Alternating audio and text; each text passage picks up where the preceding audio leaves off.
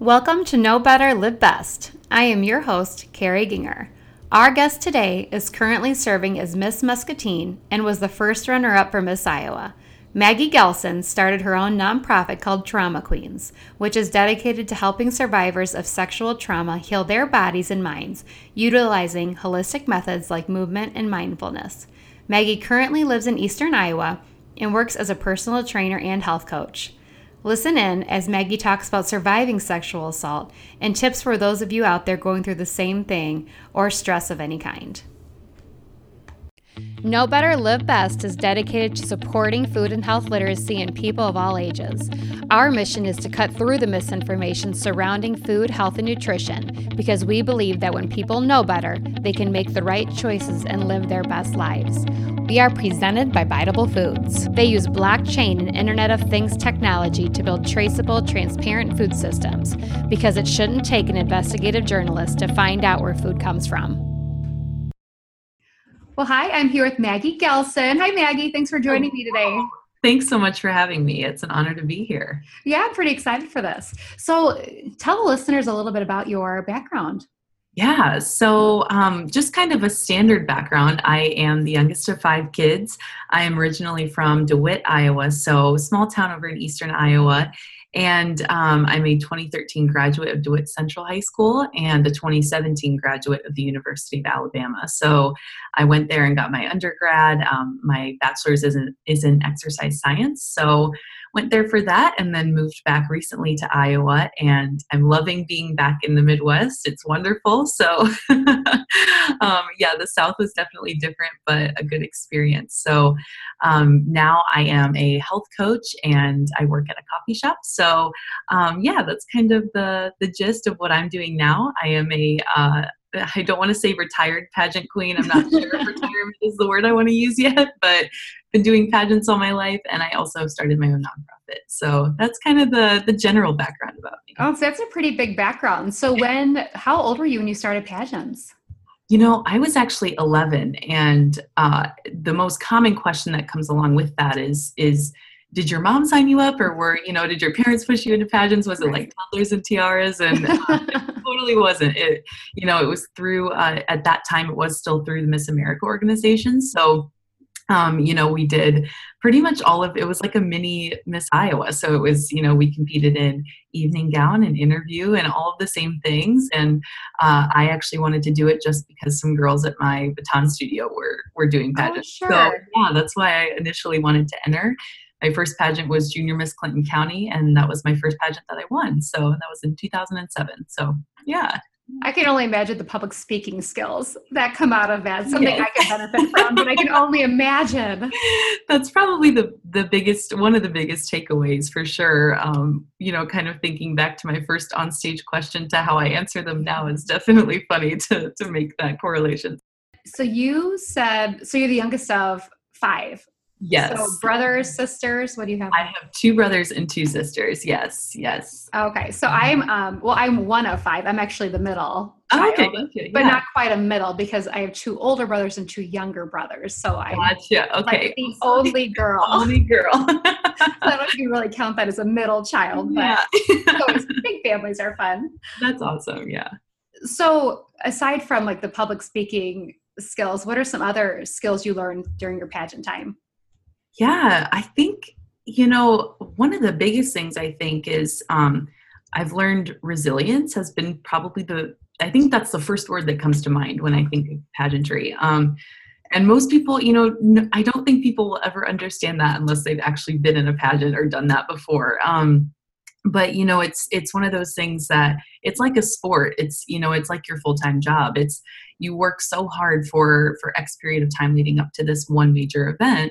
And then that event it either works out or it doesn't. Right. And so it's very like cut and dry in that way. But pageants are also always very subjective. So that's another thing to keep in mind when you're doing them. But yeah, resilience is definitely the biggest thing. I don't think if it hadn't taught me resilience, I don't think I would have continued as far as I did with pageants. So that's definitely the word that I think of the most. Well, I think you have to. I mean, there's one winner basically that comes out of that. Yeah, there's so absolutely. many women that enter, so you have to be resilient. Yeah, for sure. It's certainly not easy, knowing that fact, but I think it's also what makes them so rewarding is that, even though there's one winner, you're still always going to take something away when you leave that pageant. So I like to say, every pageant that I've done has taught me something different. So yeah, that's always great to keep in mind. Okay, so with what you know now, what would you hope to share with those that are maybe just starting out in Yeah. pageants?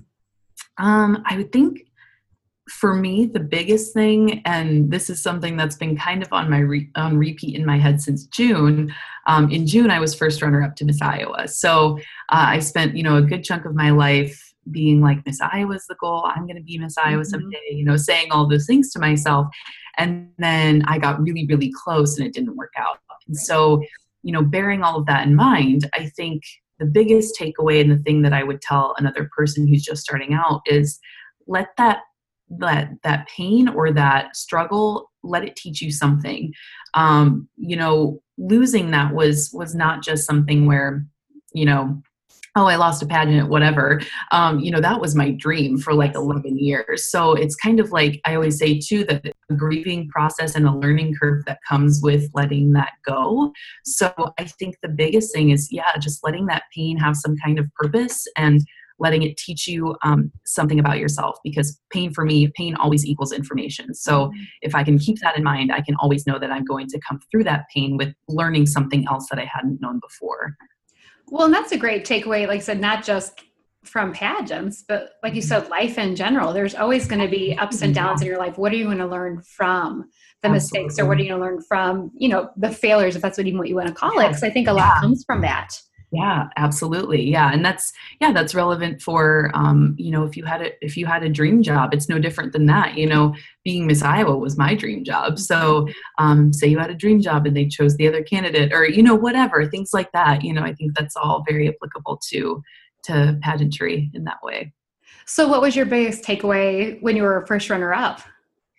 I think that I actually was way more proud of myself than I had ever like given myself credit for. Um, this last year of my life, I moved home from school, and I spent pretty much the entire year preparing for Miss Iowa and preparing to be Miss Iowa, and knowing that I could do the job, and trying to give myself as many experiences that would allow me to prove to the judges that I was the most prepared for the job. And all of those experiences were so valuable. And so I think for me, if when they announced the winner, so first runner up is always, I always say this, that it's the hardest job in the entire room the night of a pageant, because you don't get your name announced, you don't get hardly any recognition. So it's kind of like, it really is, I have a very soft spot for any first runner up of a pageant, because you really don't get a lot of recognition. At that moment, it's all about the winner. So, Right.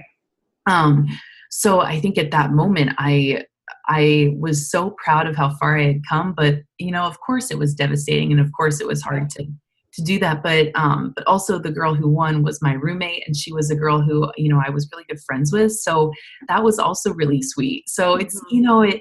it was one of those moments where after that, it's definitely been a challenge the last couple of months, trying to like figure out, well, what am I going to do next? This whole time I was planning that this next year of my life would be devoted to being Miss Right. Iowa. So yeah, that's kind of been the challenge at hand as of lately. But again, yeah, I think letting that pain just kind of teach you something is always a good mantra to keep in mind, just so that you can work through it and heal as much as possible before you enter the next phase of life. So Right. yeah. Which is, I Yeah. mean, where you are right now, and you've developed something pretty cool. So, Trauma Queens. Why don't you tell us a little bit about that? Absolutely. So, Trauma Queens is a nonprofit I started in June of 2017, and its basic mission is to provide survivors of sexual assault and sexual violence the tools that they need to learn how to heal their bodies and minds in a holistic way. So, kind of taking back their bodies after that trauma. And that's something that kind of coincides with my bachelor's degree. My bachelor's is in exercise physiology. So I sort of, I picked that degree for a very basic love of health. Sure. And then it evolved into so much more after my assault when I was 21. So it kind of, in a way, became sort of like a science project. I sort of was using myself as this experiment to see what methods were going to work for me that weren't strictly, medication or, or just talk therapy. What other methods could I use to heal myself in the wake of this trauma? So that's kind of where it all came from, and it's evolving nicely. It's still new and it's still young, but it's something that I'm really excited about for the future. So that's the exciting part about it. And I mean, by just journey to better health, just like joint issues and back issues, things like that, which also helps mental health when you're really focusing on that as well. I think everyone can benefit from that. But when you said, hopefully without medication, obviously medication, some people need it, but Absolutely. It's nice to work away from it if you can. And I love that you are trying to do that for yourself, and then just the other women or even, men out there that go through something like this that is life altering. And I think you can only understand it if you have truly been a victim right. yourself, and you're not hiding, you're getting out there and you're, helping other women hopefully talk about it and find other ways to help out with that. And I just think it's an amazing thing. So I'm sure it was really hard for you. Thank you. First. Yeah. At first it was sort of one of those things where, like you said, you don't know until you've been there. So, right. I think for me, I say this, very like loosely, but like, quote, luckily I had an assault that happened when I was 15 as well. So it was sort of like one of those things where I knew what the process was going to look like from that moment forward. I knew what the healing at first was going to look like. And it wasn't going to be pretty and it wasn't going to be easy, but I knew that, I was like, okay, therapy, that's going to be like first step, So I think for me, it was in that moment, I thought to myself, oh yeah, like, of course, those are the things that I have to do to heal myself. Whereas, if it had been my first assault, then I probably would have been like, what do I even, where do I go first? So right. I actually had some kind of background of where to go, which I think ended up in turn being beneficial. So it's one of those things that, for me, medication was never the answer. I've been diagnosed with panic disorder, depression, general anxiety disorder, and PTSD. At the time, I think I was 20, it was all four. So, that's something that I thought to myself, I was like, if I can just try and do this medication free, I didn't like the way that they made me feel. And I wanted to be able to utilize, activity, movement of some kind, like yoga or even strength training now, and mindfulness, meditation, just being still with my breath. Mm-hmm. And, nutrition was a big part of it too, which, again, is what ties in with Vitable's, mission is, right. is that, nutrition was kind of a key component of how I was ever going to heal my body, right. And it still is. So, and it will be for the rest of my life. So keeping all of those things in mind, I think I had a really good, like, solid foundation of where to go after the assault had happened. Mm-hmm. Well, it's amazing after, starting this podcast and talking to people of all different walks of life. And we keep coming back to the same thing. It's like mindfulness, nutrition, taking care of your body, listening to your body. And it's for everything. It's not just for someone who wants to look good. It's, how's your body feeling? How's your mind? I think it'd be rare to find someone who says they're sound all the time. Yep. No problems. I think it would be, I don't think you can find someone out there. Yeah. Stress is in everyday life, no matter what you go through. And then it brought you to this with this obviously two awful things that have happened to you, but you've chosen to take it and help other people. Yeah. That's brave. That's brave in itself. So is there anything big you've really learned about the mind-body connection then through this? Yes, definitely. So when I first started therapy, I started therapy when I was 19. So I actually didn't speak about my first assault until I was 19. And then that's when my platform for pageants changed, and my platform then became this whole platform that was based around preventing sexual violence. And then Trauma Queens, of course, came a little bit later. But I think for me, the biggest thing was I started therapy, and I started doing a really intense kind of therapy called EMDR therapy, which is a very, very common therapy used with survivors of rape, survivors of, war veterans, people who have endured intense traumas. So I started doing EMDR therapy, and I was so thrown by it because one of the main goals of EMDR therapy is to basically activate both sides of your brain. So activating both the left side and the right side of your brain. So typically in a very basic EMDR setting, they'll have you either hold two like vibrating little, can't even like think of the word for them, but they're like circular things that you would hold in your hands, and they vibrate back and forth. Or they could tap your knees back and forth. Something where there's a movement going from side to side that's going to activate both the left side and the right side of your brain. And basically what it does is your therapist or the person who's facilitating it will bring up whatever traumatic memory or whatever that you have from that experience and get you into the state of where you're about to basically relive that memory. Or for me, it was always like, get me to the point of almost having a panic attack. And then what they do is they basically help you to reinstate a positive thought that comes into play. So for me, it was always like, I'm safe, I'm going to be okay, like things like that. So kind of incorporating a positive mantra with it. And for me, I remember I'd go home from those therapy sessions and I'd sleep for like 12 plus hours because I was just so exhausted physically. So, that mind-body connection was definitely established in therapy, but now it's something that I utilize in, my everyday life. I know that, the best way to avoid a panic attack is to stick with my meditation practice. Right. Going to yoga is something where like breathe into that spot of your body, and you'll probably be able to extend it more, things like that. So yeah, the mind-body connection was definitely established for me in therapy, but has facilitated into other areas of my life now. So yeah. I think it's fascinating. I'm almost embarrassed to even say this. So I'm an educator. I'm getting ready to go back to work, which I'm excited about. I love my job. Yeah. However, with my three little ones, mainly my 1-year-old, I'm having a hard time getting all the work done. It'll get done, but it's one of those things you put stress on yourself because you want everything to be perfect. Like I'm actually doing great. I'm having bits of hair fall out, and it's from stress. I'm like, okay, Carrie, I think you need to find something else. Like, I don't feel that stressed, but I think that's me like shoving it down. Yes. If I have hair falling out. Oh yeah, no. And that's totally like people do that all the time. Like I have to really catch myself sometimes and be like, is there an emotion or something that I'm stuffing down that I actually really need to release or let go of? I always say like, for me, I'm always like, I love to cry. And people are always like, oh, what? Like, that sounds really awful and morbid. And I'm like, no, like, it's the best. Like, and that's kind of, again, going back to that like therapy that I did, that was always like a big component of it was like, they get you to the brink of like crying or breaking down. And I think that always was like such a release that now I'm like, okay, well, if I need to release an emotion, the best way to do that is to just have a good cry. Right.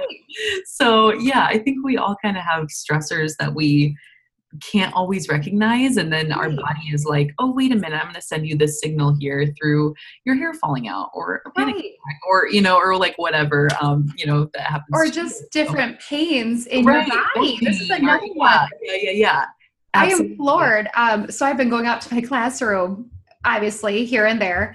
And my back's been doing great. So I had back surgery about a year ago, and then I've been trying to heal it outside of that as well. And it's been doing really well. But I go back to my classroom and it starts hurting. I'm like, I'm not doing anything where this back should hurt. And I just find it hilarious. I'm home and I'm picking up my daughter and I'm bending down doing this and it feels great. I'm like, okay, Carrie, you need to calm down because I think it's that striving for perfection. You want things to go so well. And so you put the stress on yourself. It's nothing I can't work through. But now I'm realizing it and talking with you about this mind-body connection. I'm like, I need to be a little more in tune or like take a breath or something. Right. Well, and it's so hard to like remember to even, our lives are so busy and there's so much going on that we we hardly remember to like take a breath, let alone, spend 10 minutes meditating or, whatever. So it's challenging, and yeah, we put so much pressure on ourselves to be perfect and to, do things absolutely perfect and get it right the first time. And that's just not how life works. And it's like the harshest reality of life, I think. It's like not real. It's like, come on. Yeah. Which is funny. It's like, I feel like at my age, and I know that. So why am I still doing it? Right. Well, yeah. I mean, it's definitely like, we always kind of forget it, I think, at certain I know. points. So yeah, I mean, it takes time for sure. I totally understand. So, and we were probably touching on it right now, but what do you wish maybe you knew a little more about, I guess through this all, or what would you suggest maybe to survivors or anything? I mean, that would just be more helpful for them. Yeah. Gosh, the first thing that comes to mind is, and this goes for both like mental and physical strength, but like you are absolutely, I wish somebody would have told me like you're stronger than you could ever possibly know, because I think mentally that applies because, I'm able to, I was telling a friend of mine the other day, I said, I have trained myself so well to operate so well in like high stress situations that I could be like full fight or flight and be on stage like emceeing a pageant. Like I told someone, because I emceed a pageant like a month ago, and like the whole time, like no one would have ever known, but the whole time I was standing up there and I just was like, my heart was like racing and I was like, what is going on?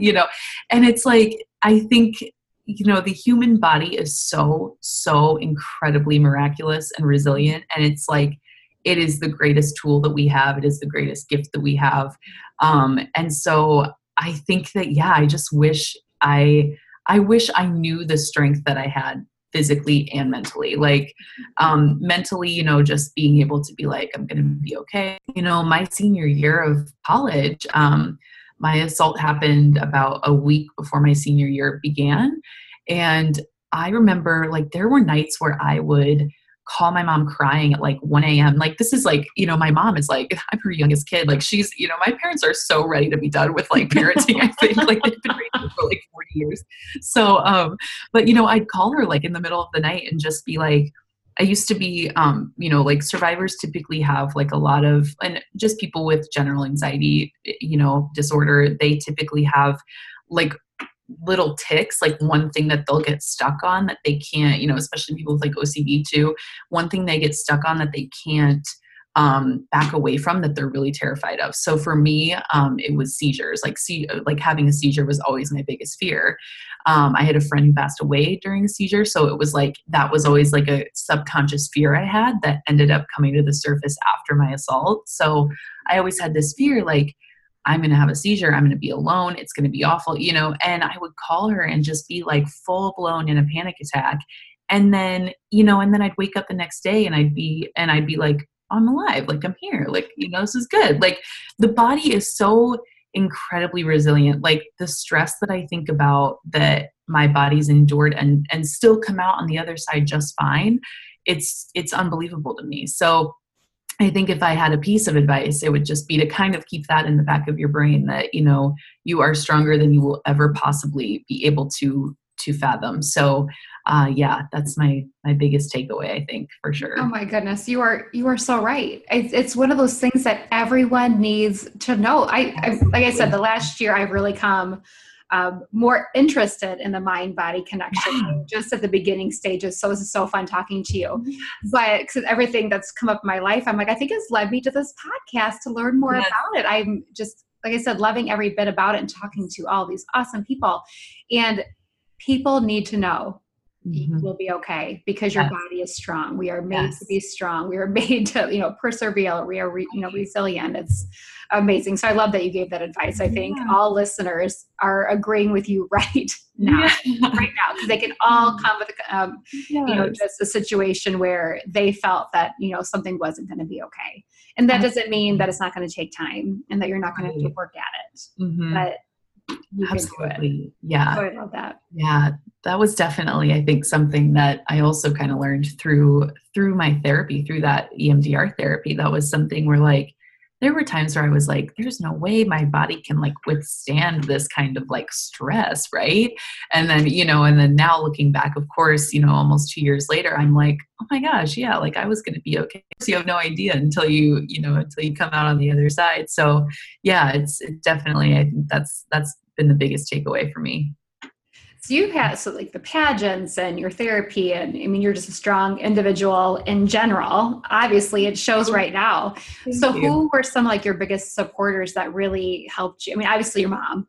Yes. Oh my gosh. You talked Yeah. about your mom. I'm sure she Yeah. played a huge part in Oh this. yeah. You got Yeah. the people that Definitely. were really with you that were Yeah. helping you see this through. Yes. I would say, my parents were a big part of it. My boyfriend at the time was a huge, huge component of that healing journey. People never really understand like how challenging a an assault is for not just the person who it's happened to, but like family members and friends and people like significant others, like that all was definitely really challenging so for all of them. So definitely my parents, they were like the biggest supporters for me. Yeah, my significant other, my siblings were all really, really supportive of me. So, my sisters especially, just because I think they're two people who I talk to regularly. So, they were so supportive. My brothers too. But it's something that definitely women can identify with, I think, almost a little bit more. And so, which is not to say it doesn't happen to men. Of course it No. does. But yeah, my sisters were certainly super helpful on that journey and still are. So, all of my college friends who like, especially my roommates, the people who I lived with at that time, I think, they will never know like how much I appreciated all of the things that they did. Just because I think, like when you're grieving and when you're hurting and when you're going through a really, really challenging time and people do like the smallest thing for you and you think it's like the biggest deal. So like my friend one time, like I remember she like ordered me food or like went and got me food somewhere like a few days after. And I just started crying because I was like, oh my God, like, I was like, this is so sweet. So yeah, I mean, I definitely think like the little things were so helpful. And I hope that's something that maybe hearing this, they'll be able to hear and know how much I appreciated that. But yeah, my friends, my therapist, both of them, the one that I had in Tuscaloosa and the one that I have now, are both phenomenal people. And that process would not have been, it couldn't have been done without either of them. So I often say like the hardest person that I left in Tuscaloosa was my therapist because so yeah, she was great. She was so helpful. She saved my life for sure. So yeah, there were so many people and I think that that's another thing to note is that I recognize my privilege in that regard because I understand that there's plenty of survivors out there who don't have that support system. So for me, it was like when I started to tell people, I was like floored at the response that I got because it was just everybody was so supportive and you don't always think that they're going to be with something as delicate and as kind of heavy as sexual assault. So it was something that like when I told people, I was like, wow, I was just floored with their response. So yeah, I'm definitely thankful for every single person Right. who's been there and showed any kind of support. So yeah, absolutely.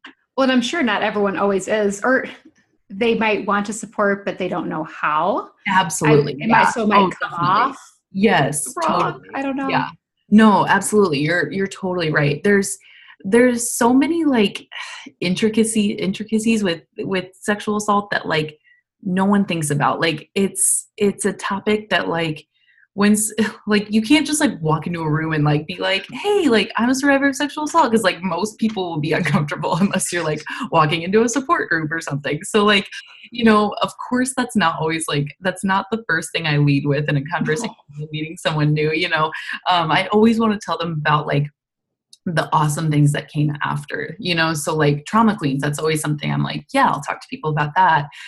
Because, then they can get to know my story, and I can kind of invite them in through that avenue. But yeah, it's like, it is one of those topics that's touchy to talk about. It just is. And it's my hope that we can kind of change that a little bit, make it a little bit more accepting for people to talk about. So yeah, and I think that comes with kind of just getting the message out that, trauma to the body, whether it be, sexual violence or anything else, trauma to the body, trauma to the mind, all of those things have to be healed at some point. So, and everybody has those, everybody has traumas that have happened to them. So, whether they know it or not. So there's a lot of kind of overlap, I think, with trauma queens and the general population, just because there are a lot of people who have unhealed wounds that need to be healed and can be healed through, like those holistic methods we talked about, and proper nutrition and movement and mindfulness, and yeah, all of that good stuff. So yeah, it's my hope that there's a lot of overlap maybe with the average human too. So yeah. Oh, I think it is. And I think anyone who's gone through, like I said, it's a good chunk of people that have been through trauma at some point in their life, is knowing that, you will be okay. You can do this because you are in charge of yourself, and find your support system, or find what works for you. Like, don't succumb. Absolutely. Yeah. And I'm sure, I can only imagine how easy that would be. Yeah. How easy it would just, stop, because that's awful. It changes your brain. It does. It changes your brain. Yeah. There's actually this really like fascinating kind of world of neuroscience that's called, I believe it's called neuroplasticity. And it's kind of like the idea that we can, in the aftermath of trauma, or in the aftermath of something really painful or really challenging, difficult loss, anything like that, that we can basically rewire our brain to think differently about situations. So this is really beneficial for a lot of people who have been through trauma. It's a beneficial thing for them to know, because it makes them feel like there's some kind of hope, and that there's some kind of like, okay, I can take this awful thing that happened and I can do something with it. There's a fantastic book called Option B, and it's by Sheryl Sandberg, who was the CEO, or COO of Facebook. I can't remember what her title was, but she wrote it kind of in the aftermath of the loss of her husband. So, and she talks a lot about that, about how, grieving and just loss in general can really help to reshape your brain and the way that you think about things. And I know it certainly has for me, only for the better, I think. There's a lot of parts of me that think so much differently about things now. And I never would have, I think, had that experience had I not, had that awful thing happen. But, in turn, it made me grateful. So yeah, that's kind of neuroscience is always really interesting to me in terms of trauma. So yeah, that's something I've learned. I want to check that book out. So are there other resources out there for those? I would think, especially for those that maybe are struggling with, whatever they're going through, that maybe a small place to start. Mm-hmm. I would say, yeah, Option B was definitely a book that helped me a lot. I think too, because the title itself, especially for me right now in my life, is just is super relevant. Like, option A might not have worked, but there's always an option B. So Option B is a great, great read. I have so many like self-help books, like my entire desk, like where I'm sitting right now, has all these self-help books. So I'm like trying to look around and think like which ones were the best. But, I think for me, the biggest thing was, reading was really helpful, but I recognize that some people don't always, want to read about like, especially survivors. Like for me, I didn't want to read about any other survivors and their stories for a while. It just kind of gave me an outlet that gave me resources and things to turn to in the wake of trauma. But I think if people are going to start anywhere, the first place I would start would be talk therapy. And there's a fantastic resource called psychologytoday.com where people can find therapists in their area who specialize in certain things. So that would be, and it's all like you can specialize it to your insurance and things like that. So I think that would be an awesome resource for people I think everybody should go to therapy. It's like a personal belief of mine. So I think everyone should go. And then I think, if people can swing it, I think, downloading some kind of meditation app to sort of help you as you start your meditation journey. Meditation has wonderful benefits, aside from the fact that it helps with things like depression and anxiety and panic disorder and all of that. It's a fantastic way to help kind of, again, rewire your brain to think a little bit differently, like, to help you understand that you're safe and that your body is safe and it's a safe place to be. And so I think, meditation, starting some kind of practice in that realm is really important. I use an app that's called Simple Habit, and it's amazing. It's like you can do meditations anywhere, and it has something for every kind of like phase of life. So it's an amazing app. And then I think my last, little tidbit of resources that I would say would be of the utmost importance is to journal.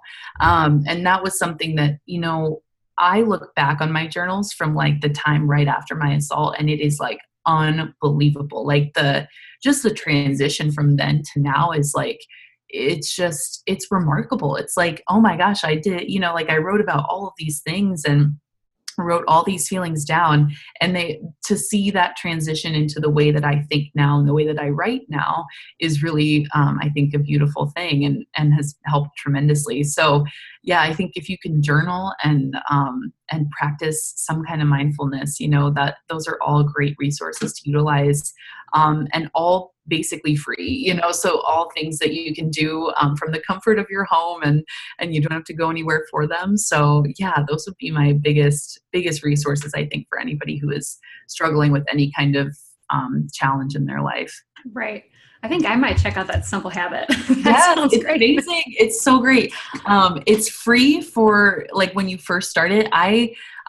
You can keep the free version, but I actually pay monthly for like the upgraded one, because I like love all of the meditations. Like they're so specific. Like there's some for like meditation for flying and like, all of that stuff. So I'm such a nerd. I'm like, I want to have all the meditations I need. So Absolutely. Especially if it's helping you so much. That's when it's worth the money. Yeah, absolutely. If you're feeling better.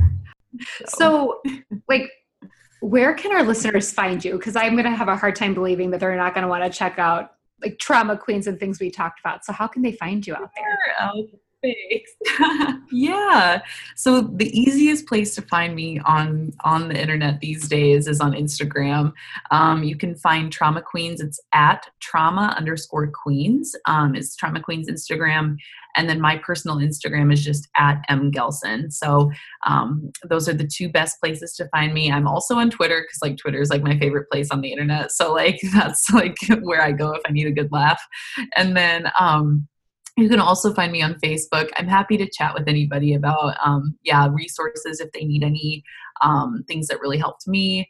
I'm happy to talk about all of that. I also have a blog that I write on, and I had made a promise to myself that I'm going to write on this blog like much more regularly, because before Miss Iowa things just kind of got crazy. But it's mmgelson.blogspot.com. So that's linked up to my personal Instagram. So those are kind of all the places where I'm at, and my blog is definitely, if you're in need of hopefully some inspiration in terms of a life transition, you can go to my blog, and hopefully that'll help you out, because I'm there too. So well, you're so relatable. I think people will just go and find you and be like, yes, okay, you probably see you as like, oh, runner up, Miss Iowa, all these amazing things, but to know that you're human. That's the biggest misconception ever. That's like the funniest thing when people are like, oh, you've done pageants I've looked up to you for so long. I'm like, why? I'm literally such a human. I'm a mess half the time. So I'm happy to chat with anybody about any additional resources that they may need. Well, thanks, Maggie. I mean, you're so open and honest, and I know the listeners are going to relate to that and just be very appreciative. And I know I am. And like I said, I learned a lot too, as always. Thank you so much. Yeah, it's been a great pleasure to chat with you. I really enjoyed it. So thank you. Well, thanks, Maggie. We'll get excited to get this out on the internet for everyone to listen to soon. Yay, sounds good. I'm so excited. Thanks, Maggie. All right. Bye. Bye.